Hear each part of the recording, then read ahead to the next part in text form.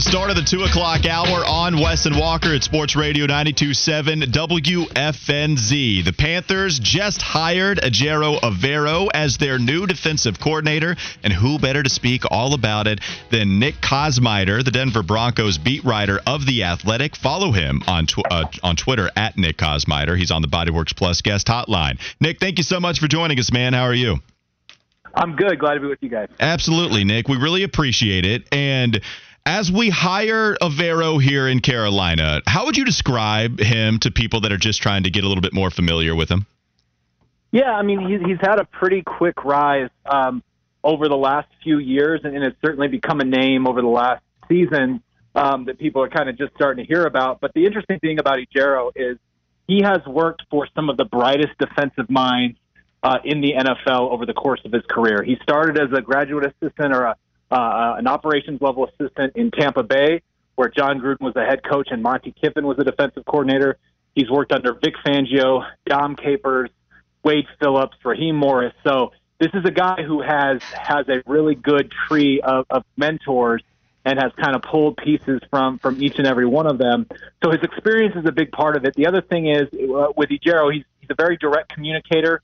I think players really appreciate the way in which he conveys messages, both related to scheme, adjustments, and things like that. There was a number of talented Broncos defensive players who had their best seasons in 2022 during Ejiro's first season as the defensive coordinator there. So he was widely respected around here for the work that he did in just one season as a defensive coordinator. Well, and Nick, I mean, look, it did not go the way anybody thought the Denver Broncos season was going to. I had high expectations for that team, and it just didn't play out that way, but that was really all because of the offense. I mean, when you're talking about one of the brighter spots, it was that defensive side of the football. How was it received in Broncos country when they found out Ejiro was leaving?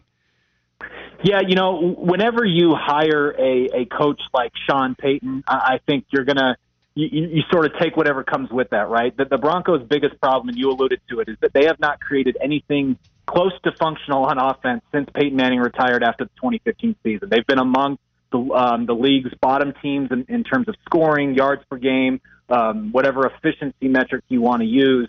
They have just struggled offensively to a large degree, and that's kept them from being competitive, particularly in an AFC West where everybody else is scoring points. And so in Sean Payton, they think they have somebody that's finally going to give that offense an identity. And so, again, I think there was a lot of people who had hoped that Ejiro Evero would stick around as defensive coordinator no matter who the coach became.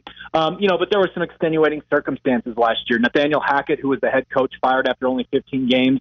Was one of Evero's best friends. They attended. They were groomsmen in each other's weddings. They kind of came up in the league together.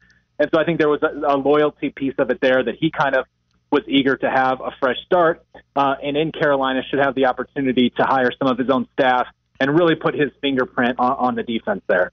Nick, Wes Bryant here. A lot has been made of Coach Evero's schemes and how he likes those odd fronts and blitzing and doing things like that.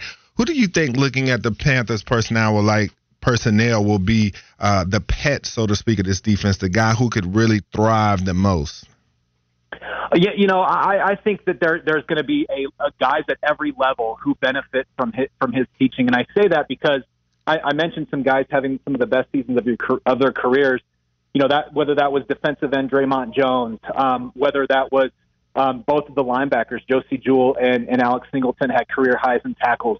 Justin Simmons, an all-pro level safety, had his highest interception total with 6, and that was despite missing 5 games. Pat Surtain, all-pro cornerback. So I think some of the talented guys that the Panthers have, and I will admit to not being super well versed in their personnel as an NFC opponent over there, but I just think that that they have a lot of young talent. I know saw a lot of those guys play really well in that game Denver had down there in November, and so I just think you're going to see guys at all levels. He's going to use guys at essentially every position group to blitz the quarterback. There's going to be a lot of simulated pressure where, you look like you have guys coming in, from the outside, and then you drop a defensive end back in coverage. So he loves to mix it up, loves to use different guys to get after the quarterback, and I'm intrigued to see what he's going to do with that group. And then talking about some of his work, we know with the Rams in 2021, they tied for third in interceptions. They had 10 players record at least one interception. We know the work he's done with the secondary, as you just said, with Denver. What is it about his specialty being in the secondary? Does he coach the guys up more on technique and the little subtle things, or is it because of the pressure that defense brings? How is he able to make secondary so effective? Well, he'll say that the biggest thing that he wants as a defensive coach is to affect the quarterback in whatever way they can, and then everything else bleeds off of that. And some of the things with the Broncos, they started to slip a little bit over the final 5 games of the year defensively because they just had virtually no pass rush personnel. They traded Bradley Chubb at the trade deadline for a first-round pick that ultimately was used to acquire Sean Payton. But Randy Gregory, the big free agent acquisition that they had last March, played in only 5 games or 6 games this year, and just wasn't really able to be effective. And so they were really down that pass rush personnel. I think he's got an opportunity for that to be different. And that's where it really begins when they're able to create front 4 pressure. But he's also not afraid, even with that too high safety look, to blitz, like I said, guys from different parts of that defensive formation. And that leads to the chance for guys in the secondary to make plays. And the Broncos did that this year to a degree, to a better degree than they had in recent years. Forcing turnovers had been an issue. As good as Denver's defense was under Vic Fangio, they just didn't get the ball out a lot. And this year with Ejiro Evero, they kind of moved up to that middle of the pack in terms of takeaways. And I think that was a large part of his influence. Talking Panthers, DC, Ejiro Evero with Nick Kosmider of The Athletic joining us on the Bodyworks Plus guest hotline. It's Wes and Walker, Sports Radio 92.7 WFNZ. Vic Fangio was also a highly sought-after defensive coordinator. He's had years of experience. He's been a great DC in this league for a while. And the Panthers were rumoredly interested in Vic Fangio. Also someone you know a little bit about over there in Denver, Nick. I mean, how can you compare Fangio, somebody that, yes, of course, is more experienced, to what Evero could bring to a Panthers team, whether it be the players and how they react to either one of those coaches? What is the difference and what is the similarity between those two? Yeah, I would say that the similarity just starts with sort of the basic outline of that defense with a mixed matched front, the too high safety look, and just sort of the general way that defense kind of really steals itself in the red zone, right? It's designed to be kind of this bend, don't break, don't give up big explosive plays, and then really create havoc in the red zone. That's something the Broncos did under Vic Fangio. It's something they did again last year, having a kind of a top 10 red zone defense. And for much of the year, they were within the top 5. So that's schematically where you see some of the similarities. I think in terms of personality, coaching wise, they're different. Evero is really big. One of the things that I was able to glean from players early in the year is that he was really big on any time that they would go over film and he found an area where he missed a call where he could have called a better defensive play in for his guys on the field. Then he owned that. He held himself accountable in film sessions and things like that. And I think players really helped them develop a pretty strong trust in him. It was almost universal in the locker room after the Broncos season ended in early January, talking to defensive players who had really hoped that he would be back. That they really enjoyed playing for him. A lot of guys who have been in a similar defense for a while said playing under Evero was the most fun that they had within that scheme. Gave guys a little bit more freedom, and as I mentioned, is more of an aggressive blitzer than is Vic Fangio. So those, I think, are some of the similarities and some of the differences, but certainly an interesting parallel. So, Nick, the $1 million question, though, is with Evero being such a hot candidate and so highly touted, how long can Panther fans really expect him to be here for this franchise, and what makes him such a great candidate in your opinion? Yeah, I think one of the things that I had heard of as he went around through this cycle, because to your point, he was requested for interviews by each of the 5 teams with openings, including here in Denver. He was the first, maybe the second. I think they interviewed Jim Harbaugh virtually the day after the season, and then Evero interviewed with the search committee the next day, and then he proceeded to interview with the Texans, the Cardinals, they're out there in Carolina and in Indianapolis as well. And I think one of the things that I came away from it was hearing from people that around those teams is that they were impressed with the plans that he had for his staffs. Right, he's been different places. He's worked under a lot of the game's top defensive minds, as I said. So I think that has helped him kind of not only figure out ways to create defensive schemes, but see the other side of the ball, get a good understanding of how these varying offenses are trying to attack his scheme. And so I think there was people who were impressed with his plans to put his staff together, and that's a big part of it to become a head coach. And then, as I mentioned again, just a really clear communicator in terms of what he wants, what he envisions.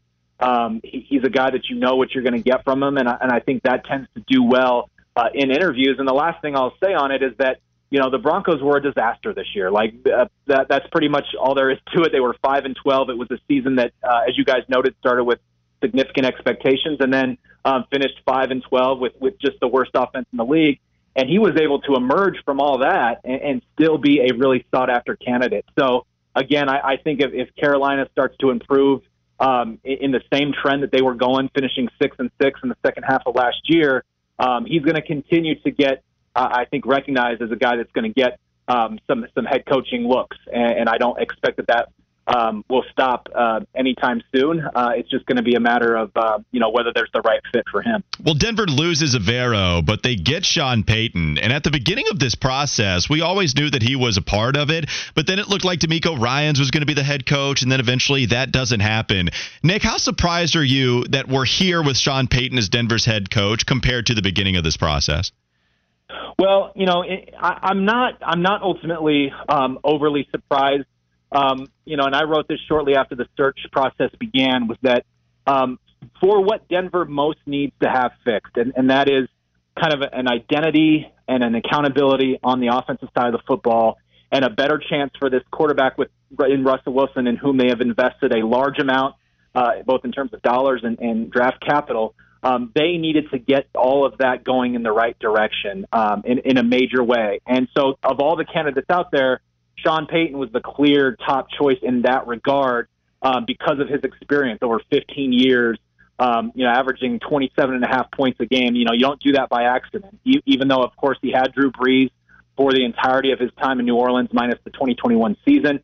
He still had to adapt to varying personnel groups. He had to adapt to changes in Brees's, both his talent level and then experience and what that allowed him to do. So, I think for what they needed, and then you add in the fact that there were just discipline issues on this team, among the most penalized, which Sean Payton's teams in New Orleans were often the direct opposite. All those things made it seem as though he was going to be the guy. And yesterday we learned that the part of the cloak and dagger part of it all, and the reason that it took so long was just because of that draft compensation piece. They had landed on him about a week before it actually all came to fruition.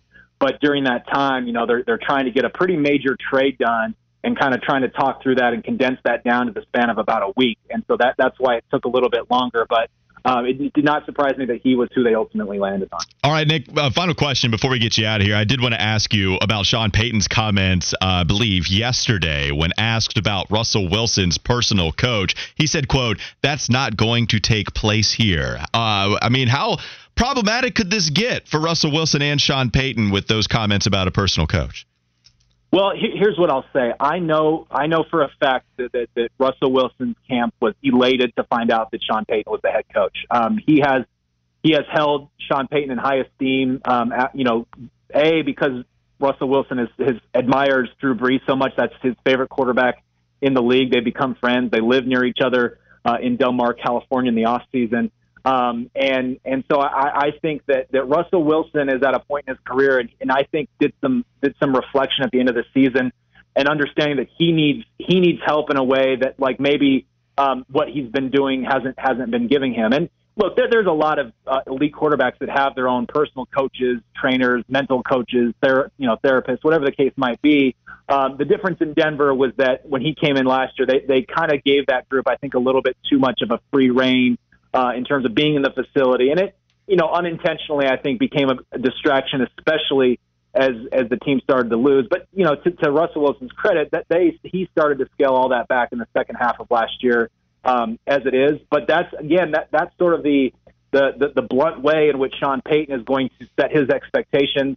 He is the one in charge now. Last year, it became this partnership thing, with coach and quarterback, and you just really can't have it that way. And so I think he's just kind of setting down the line of like what it's going to look like. But Wilson has in his camp have expressed that they're very happy with this hire, but now it's time to show it in terms of just completely buying into what he's selling and making the most of it. Awesome stuff. Great breakdown of the defensive coordinator here with Carolina. That's Nick Kosmider on the Bodyworks Plus guest hotline. You can follow him on Twitter at Nick Kosmider, the Denver Bronco beat writer for The Athletic. Nick, thank you so much for the time. We really appreciate it. Thanks, Nick. Yeah, thanks for having me, guys. Have a good day. Good stuff there. Players communicate well with Evero. Seems like there's a nice channel back and forth. Also, we kind of talked about the disguising of defensive packages for the opposition. Maybe we can dig in a little bit deeper there and give you a hodgepodge segment. Charlotte Hornets trade rumors, maybe some more ACC basketball convo. You're going to have to stick around to find out what we're going to be talking about next. It's Wes and Walker, Sports Radio 92.7 WFNZ.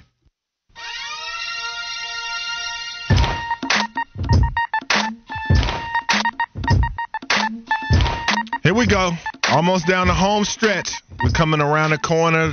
The base coach is waving us home, telling us to slide in. You're back on the Wes and Walker Show, Sports Radio 92.7 WFNZ. Coming off the segment with Nick Kosmider. I butchered that, didn't I? Kosmider. I mean, Kosmider. that's how I heard it pronounced. By the way, somebody did write in. 704 number wrote in, Walker, why are you trying to get fancy with the last name pronunciation? And I said, it's how Evero himself pronounces it. And so I know because a lot of people are trying to figure out how to pronounce it, right? Like you either look it up, you don't. I called him Evero at first. So it's going to be hard. But the way to do it is if you search his name on YouTube, there is an interview with him, like I think a part of the Denver Broncos website. And he says, hi, it's Ejiro Evero. Yeah. And if you look it up on Google, it gives you pronunciation guides. So just want to be clear, Ejiro Evero, that's correct from the man himself. What were your thoughts on some of the things we talked about? I think one of the biggest takeaways was just how he's almost hailed as one of those genius types that people like to talk about that I so dislike. But they talked about how he's come up under the greatest defensive minds and how all of the knowledge that he's absorbed, and he has such a sterling reputation from all the people that he has worked with.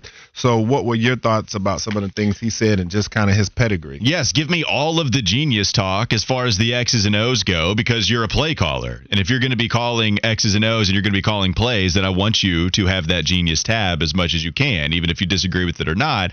Kosmider had a glowing review. But you know what's more important to me is that the players had a glowing review. And that's what I take away first and foremost above anything. It's the fact that there was an open channel of communication between Evero and his players. It seemed like the players did want him to return. And that was something Kosmider mentioned also, that when Sean Payton came aboard, that they liked that. Russell Wilson's camp liked that. But that the defensive players wanted Evero to stay here. And a guy like Draymond Jones, I know Panther Pickle asked us to ask a question to Nick about him, but he's a free agent, had a nice year with Denver. Remember, too, this is a team that lost a number 4 overall pick in Bradley Chubb for a couple of first-rounders, and they still performed that well defensively. They still are able to get the most out of a lot of the different talented pieces they have on that side. And that's because a lot of people think that Bradley Chubb's a bit overrated. That's another story. And maybe that's true, but he's still good. Yeah. I mean, maybe he's not. None of Miami fans have been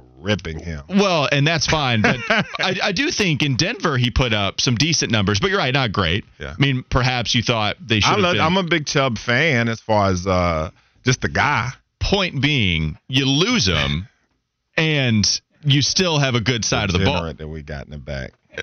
I didn't even hear. Did you say something? They said he's laughing when I said I'm a big Chubb fan. Oh, man. You know what? I didn't even get it. Yeah. I'm surprised we didn't get the Michael Scott soundbite. Yeah. All that to say, try to put a bow on this. Mm-hmm. Despite losing him, they still were very good. That's all I have to say. Yeah, I think it bodes well. But I think it's just interesting because you're like, man, you feel like he was a guy that maybe you should have given more consideration or higher. as a coach. I mean, we know that a head coach, because we know that Tepper wanted an offensive-minded guy, but just everything you hear about this guy, he sounds like the next big thing as far as coaches are concerned, and the esteem that he is held in. So. Yeah, I think David Tepper wanted also experience at that. Yeah. And that's where you don't have, look, we could also divide this into minority candidate, non-minority candidate, but that's where Steve Wilkes came in, and the actual experience level, it was harder to make that excuse. Yes, Frank Reich has more. Because what if he comes in and the defense is top 3 and the offense is like average? Well, then he might be gone. I'm just saying, like, as far as you thinking about the fact that you had this guy in your building and interviewed him as a head coach. Yeah. Like, that's what I'm saying. Like, how would that feel? No, it'll be in. You're right. No. Yeah. So it was funny because there would be so many people that would ask the question, can you have Frank Reich as the head coach and Steve Wilkes as the defensive coordinator? And a lot of the response to that, whether it be beat writers or personalities, the response would be, it would be weird. And it certainly would be a lot more weird with Steve Wilkes. But now you're kind of doing that on a lighter level with Avero having interviewed for the head coaching job and now becoming that defensive coordinator. Now, again, you're getting a lot of money. Joe Person, I believe, just put out a tweet about Steve Wilkes to where he was not going to take another job unless it was the right fit. Being the number 1 defense this past year is going to be the right fit. Yeah, that'll be just fine for Steve Wilkes, and that's why he takes that job. But it's not like he was out here trying to go anywhere else, and you just happen to have the right fit there. With Avero, this could be the right fit for him. If Sean Payton was going to have his own guy, okay, I'm going to have my fingerprints all over the game plan, all over the staff.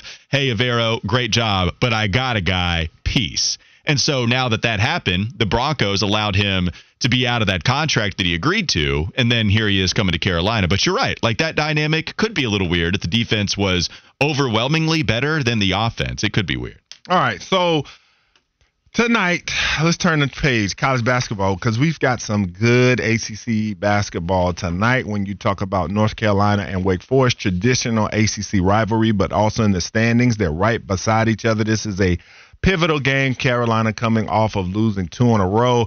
The Demon Deacs coming off of a win Saturday at Notre Dame after getting off the schneid, so to speak, after having a losing streak of their own. You got that one. Then you got NC State and Virginia. That's a big matchup right there. But let's start first, Carolina, Wake Forest. What do you think about tonight? What are you looking for? Is this game critical? Or I know it's critical to each side, but talking about Steve Forbes and the Wake fan base, do you feel like this is critical to the perception of him? Like, let's talk about this game a little bit. Yeah, it is. This is a critical game for both of these programs. Yes. I think I'm going to say that there's more pressure on North Carolina with this one. And the reason I say that, it's because you do lose to Duke. It's still a rival, despite us having the conversation about the rivalry potentially being dead. But with North Carolina, you could be talking about them losing to Pitt, losing to Duke, and then you lose on the road to Wake Forest, so you would be amidst a 3-game losing streak. Then you would be taking on Clemson, even if it's at home. And I know it don't go down like that where Clemson wins at the Dean Dome, and I get that.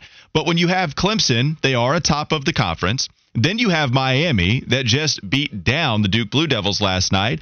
Then you're on the road against NC State, which is going to be a pretty tough matchup. I know they're going to try to avenge that loss. That is a really talented team. Get a break against Notre Dame, but then you have Virginia, which has always had North Carolina's number. Point being, Wes, the schedule's tough for them. And I know Wake Forest, they're kind of going through it right now. We've had our conversations about them. They at least stopped the bleeding, getting a win against Notre Dame. I do think they need big-time victories to enhance their tournament odds for sure. And they don't have the easiest schedule in the world. I just think where North Carolina is now, certainly compared to expectations at the beginning of the season, that's why I give it to North Carolina. But honestly, I could hear any answer between North Carolina and Wake. Yeah, the key for North Carolina tonight is they're going to have to shoot the ball better from 3. They're shooting 25% from 3-point range in their 5 ACC losses. So that is going to be key from them. We know how streaky Caleb Love is. And RJ Davis is a guy that he'll pop up with a huge game, but then he'll go go back and come back down to earth and have a very pedestrian game as well. So you want to see that. But they've held 8 consecutive opponents under 70 points, but it's only resulted in a 5-3 record in that stretch. We know Wake is one of the higher scoring teams in the league, so the defense is definitely going to have to be turned up tonight. We know the difference in the last game was turnovers. That was the name of the game for Wake as they struggled with that. Damari Monsanto has been having a pretty good go of it the last few games. Had that game sandwiched in between to Duke where he didn't play quite as well.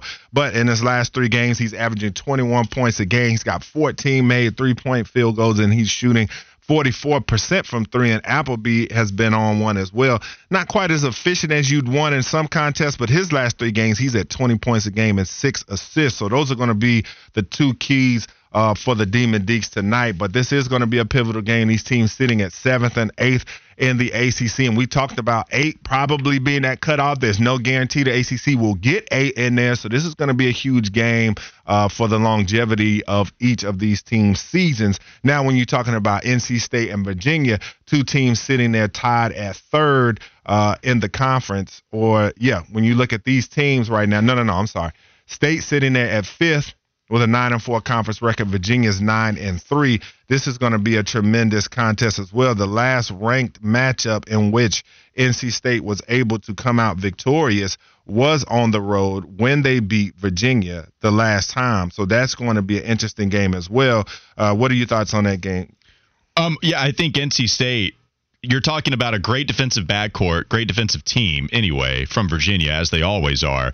But NC State has awesome guards, right? They have Terquavion Smith. They have Jarkel Joyner. And what you're seeing right now from Burns is incredible. And I love what you're getting out of his production here late. Wolfpack, they're hot, man. I mean, you're talking about 4 straight wins. Their last loss came against North Carolina, 80-69. But even before that, they had gone on a 4-game winning streak after they lost to Clemson. So I think NC State wins. And as we talk about with Virginia, even if it is on the road, as we discuss Virginia being the best team in the conference, I would still call them that. I just think this talent right now is give me the trio of the Wolfpack, especially with some of the pressure that NC State kind of has. Because if you're talking about Kevin Keats and the polarizing reputation that he has with Wolfpack fans right now, a win on the road against Virginia, I think that would go a long way. Yes, it all does come down to postseason success and or lack thereof on how you think of Kevin Keats. But can you imagine how long away? 5-game win streak. You get the road win against Virginia, and then it's Boston College, Syracuse, North Carolina. Even with those games on the road, you provide a little bit of a cushion on this road trip before you're back at home against North Carolina, Wake, and Clemson. Give me State. I think it's going to be an awesome contest. Yeah, and excuse me on that, NC State's last road win over a ranked team was last year over Virginia. But listen, Virginia's limited 37 consecutive ACC opponents to fewer than 70 points at John Paul Jones. This is the number 1 offense in the ACC going up against the number 1 defense. UVA is taking care of the basketball. They rank first nationally in assist-to-turnover ratio, also 19th in three-point percentage, 17th in assists per game. So they are sharing the basketball, 10th in scoring defense. You know you're going to get the defense when you're talking about the Cavaliers. But listen, NC State's 19-5 record. That's the best record through 24 games since 2005. 2006, and the last time they've won 8 out of their last 9 ACC games, and the last time they had that much success in a 9-game conference stretch was in 73-74. They went 12-0 on its way to a 30-1 record at a national championship. Now we know that's going to happen. That's kind of off the table at this point, but their big trio, as you said, Big DJ Burns averaging 23 points on 56% shooting. 7 rebounds a game over the last 3 games. Jarkel Joyner 9th in the ACC in scoring.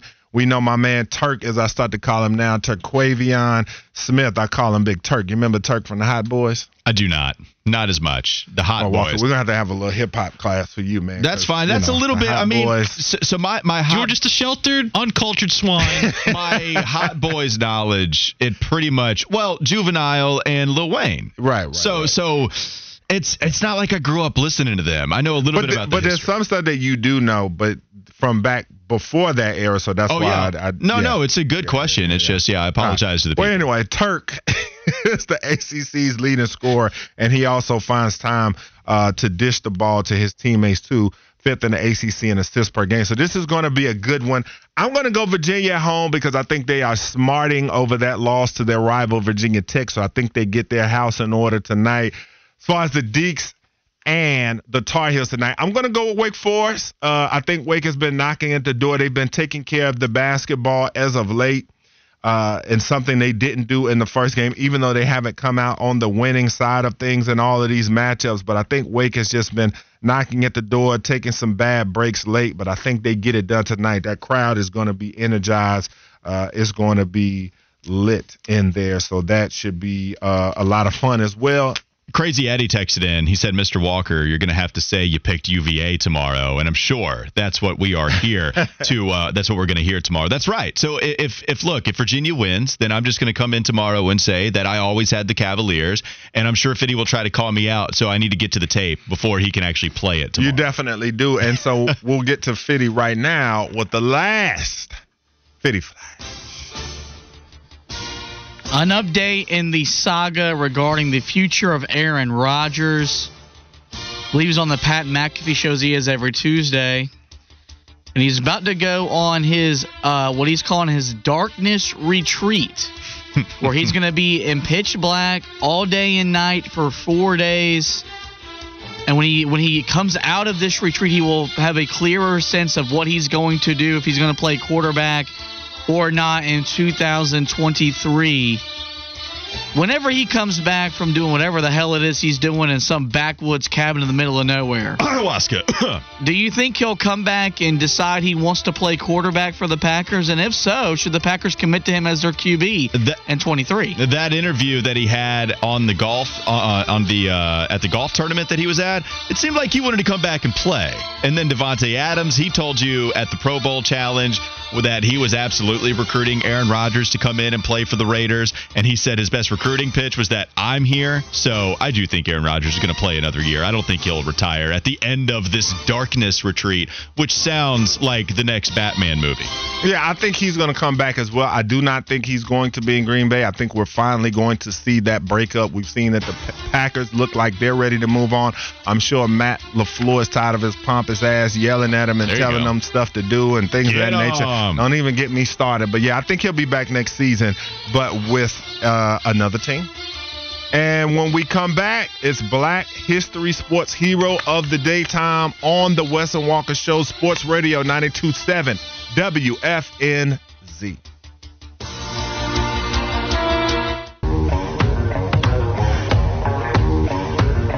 Here we go, folks. We're back. You're back. Hopefully.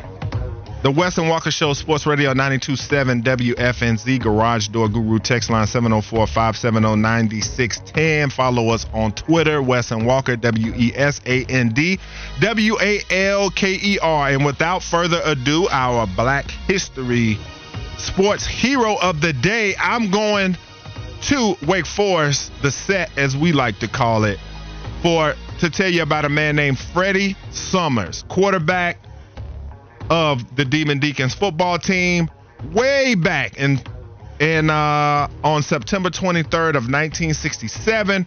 Wake Forest head coach Bill Tate named Summers his starting quarterback when they went down to Clemson. He became the first black quarterback at a major college in the South and the first black quarterback in the ACC. He helped pave the way for the integration of college football in the South. He was named first-team All-ACC quarterback as a junior in 1967 while leading the league in total offense. He was drafted by the Cleveland Browns in the 4th round of the 1969 NFL Draft, where he was converted to a defensive back. And he also had another piece of football history that you may not know. What is it, you might ask, Wesley? Well, let me tell you. On September 21st, 1970, during the debut of NFL's Monday Night Football, Mr. Summers was credited with the very first tackle in the history of Monday Night Football as a member of the Cleveland Browns' kickoff coverage team. He passed away sadly in 1994 at the age of 47. He was inducted into the Wake Forest Sports Hall of Fame in 2020. So there you go, Mr. Freddie Summers. We take our hat off to you for integrating college football the way that you did, and also having the very first doggone tackle on Monday Night Football. There's a Jeopardy answer for you. I mean, yeah, that's insane. And then also having him pave the way for integration of college football in the South, very cool. By the way, you've picked two figures in a row now that I believe were represented in the Hall of Fame in 2020. They were a part of the class of NC State, and now here, Freddie Summers' case in Wake Forest. So very cool there. 2020 Hall of Fame class inductees a couple of days in a row. Let's go to What's on Tap. What's on Tap this time features Wake Forest again. They're going to be hosting North Carolina. It's a critical matchup for both of these programs. We just gave you some analysis. I don't know if we gave a prediction as far as North Carolina and Wake Forest goes, Wes. So what do you think happens? Do you think Wake Forest gets the win at home, or do you think North Carolina bounces back and they avoid the 3-game losing streak? I think the Deacons bounce back. I think they've been knocking at the door, and the losses that they took before getting the win versus Notre Dame, they just caught some bad breaks like Hardaway ankles, word to young Chris from the Young Guns. So I feel like tonight their fortunes start to change just a little bit at home in front of an energized crowd. They get the dub. What do you think, Fitty? Do you think North Carolina can stop the bleeding and avoid a 3-game losing streak? I do not. I think Wake Forest actually wins the game tonight. They've won the last 2 times the 2 teams have met in the Joel. If they lose tonight in Wake Forest, it'll be the first 3-game losing streak in Wake Forest since 1962 through 1965. The most important part about that loss was in 65 when they came back. That's when Billy Cunningham had to rip down the effigy that they had hung to say they wanted Coach Smith at the time fired. But so I do think Wake Forest wins tonight as Carolina's underwhelming season continues. So I'm going to go with North Carolina. That is unless they lose, and then I'll change my answer tomorrow, as I've done at least a couple times now. He's coming back around. So I am going to go with North Carolina. I think they end up winning. I think Armando Bacot, you just can't avoid him as much as you did, right? Like you had 12 field goal attempts the last time that he played Wake. Or maybe it was 11. I'm trying to pick up that game log, but it was similar to what they just had against Duke. I think they feed him early and often. He actually had 10 free throw attempts in this last game that they played against Wake Forest, and we clearly know he did it against Duke. He only had 2. There's been a couple of double-digit free throw attempt games for Armando Bacot within the last month or so. I think they feed Armando. I think they realize this is how we are supposed to win basketball games, running our offense through him. So I'm hoping that Hubert Davis and company end up doing that again. I do want to talk about the ramifications a little bit more, though, because Fitty, you said North Carolina would continue their underwhelming season. Just how bad are they if they lose to Wake Forest? What kind of conversations are we having at this point if they lose to the Demon Deacons tonight? I think it just continues the conversation that we have right now. It's the most overrated team in UNC basketball history. With everything that was expected in the preseason, like preseason number 1, they were the heavy favorite to win the ACC. And they're 6th right now in the conference. They lose tonight, like they're already on the bubble. A loss tonight, they got to do a lot of work over the last month, and that shouldn't be happening. And it's a tough schedule. This is exactly why I came into the season after that 4-game losing streak they had at the beginning, and there was a promo of me running saying that I was panicking about this squad because of the expectations that were put on this team. Of course I thought they were going to be better. This is a team that had the experience of making a March Madness run, fighting through adversity, allowing Baylor to come back from 20 points down, and then still finding a way to hang on. They gutted it out in the championship game when they had a whole bunch of dudes go out with injury. Puff Johnson's thrown up on the floor. It's like, okay, Caleb Love will be more efficient. They'll run their offense still a lot through Armando. RJ Davis is somebody that has the most even pulse on the squad. We're all going to be fine, and eventually you have some bench pieces improving. And as soon as the season started, Caleb Love was playing the same way.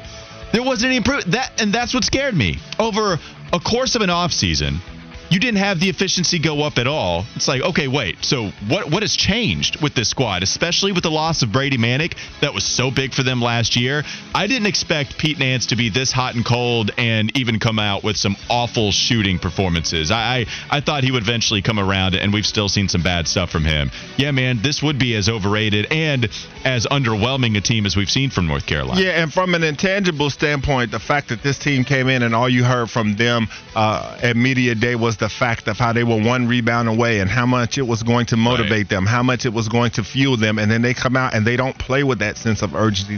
They don't play with that chip on their shoulder. They just don't play with a nasty disposition that they want to get back what is theirs. And I think that's been the most disappointing thing, because that's why I thought that this team was going to run roughshod over pretty much everybody this year, because they were going to play angry and vengeful, and you haven't seen any of that. Well, and Fitty, you can correct me if I'm wrong, but I know a lot of people talked about the loss of Brady Manick, and there's no doubt it's huge now. I think we did discuss it a little bit at the beginning. I didn't think there would be this big of a gap between Manick and Nance, but at the same time, you have to balance the scale out with improvement in other areas, right? Like, even if you lose Brady Manick, you have to figure out that Caleb Love is going to be a more efficient scorer. You have to figure he's going to improve. You have to figure that you're going to get a better bench prowess, and it just never came about. Even with the loss of Manick, I thought there would be enough to combat that, and that just hasn't been true this season. Well, and also, I had basketball people tell me in the preseason that Pete Nance was the best player on this roster. Was the best individual basketball player on the roster. He's averaging 10.5 points, right about 6 rebounds, while shooting less than 50% from the field and 34% from 3. It was unfair to expect him to reproduce what Brady Manick did for you last year. But we thought he'd be a lot better than this, to where at the point now, he shouldn't start. Man, you see flashes, though, right? Like, you see defensively, he does a great job, and then there are times where a guy just drives right by him because he opens his hips too much. And then you see shots that aren't consistent. Or Jeremy Roach, where he just want to wipe his shoe so he doesn't get beaten off the dribble, and then gets beaten right off the dribble. There's been bad moments. There's absolutely been bad moments. And then you have, like, the Ohio State shot where he hits it with 4-5 of a second left. It's crazy. Let's switch it over real quickly before we hand it off to Kyle Bailey. Reputation for Wake, because here we are talking about North Carolina. Certainly higher expectations, but also not great for Wake if they lose tonight. 4-game losing streak. They started off hot. We were feeling great about them, and now they're certainly not, especially if they lose. Yeah, this is year 3 for Forbes. Wake fans are hungry for postseason success. They want ACC tournament wins. They want NCAA tournament bursts. And so right now, if he loses this game tonight, that's going to severely dampen their chances to do those things. And I think this fan base now is starting to look and say, hey, man, what's going on? This is the 3rd season. You need to start getting some dubs up and have us in a great position to succeed. High pressure stakes in the ACC tonight. We will talk all about it from 12 to 3 tomorrow. But in the meantime, we'll hand off the baton to the Kyle Bailey Show. He will be alongside Smoke Ludwig at Sports Radio 92.7 WFNZ.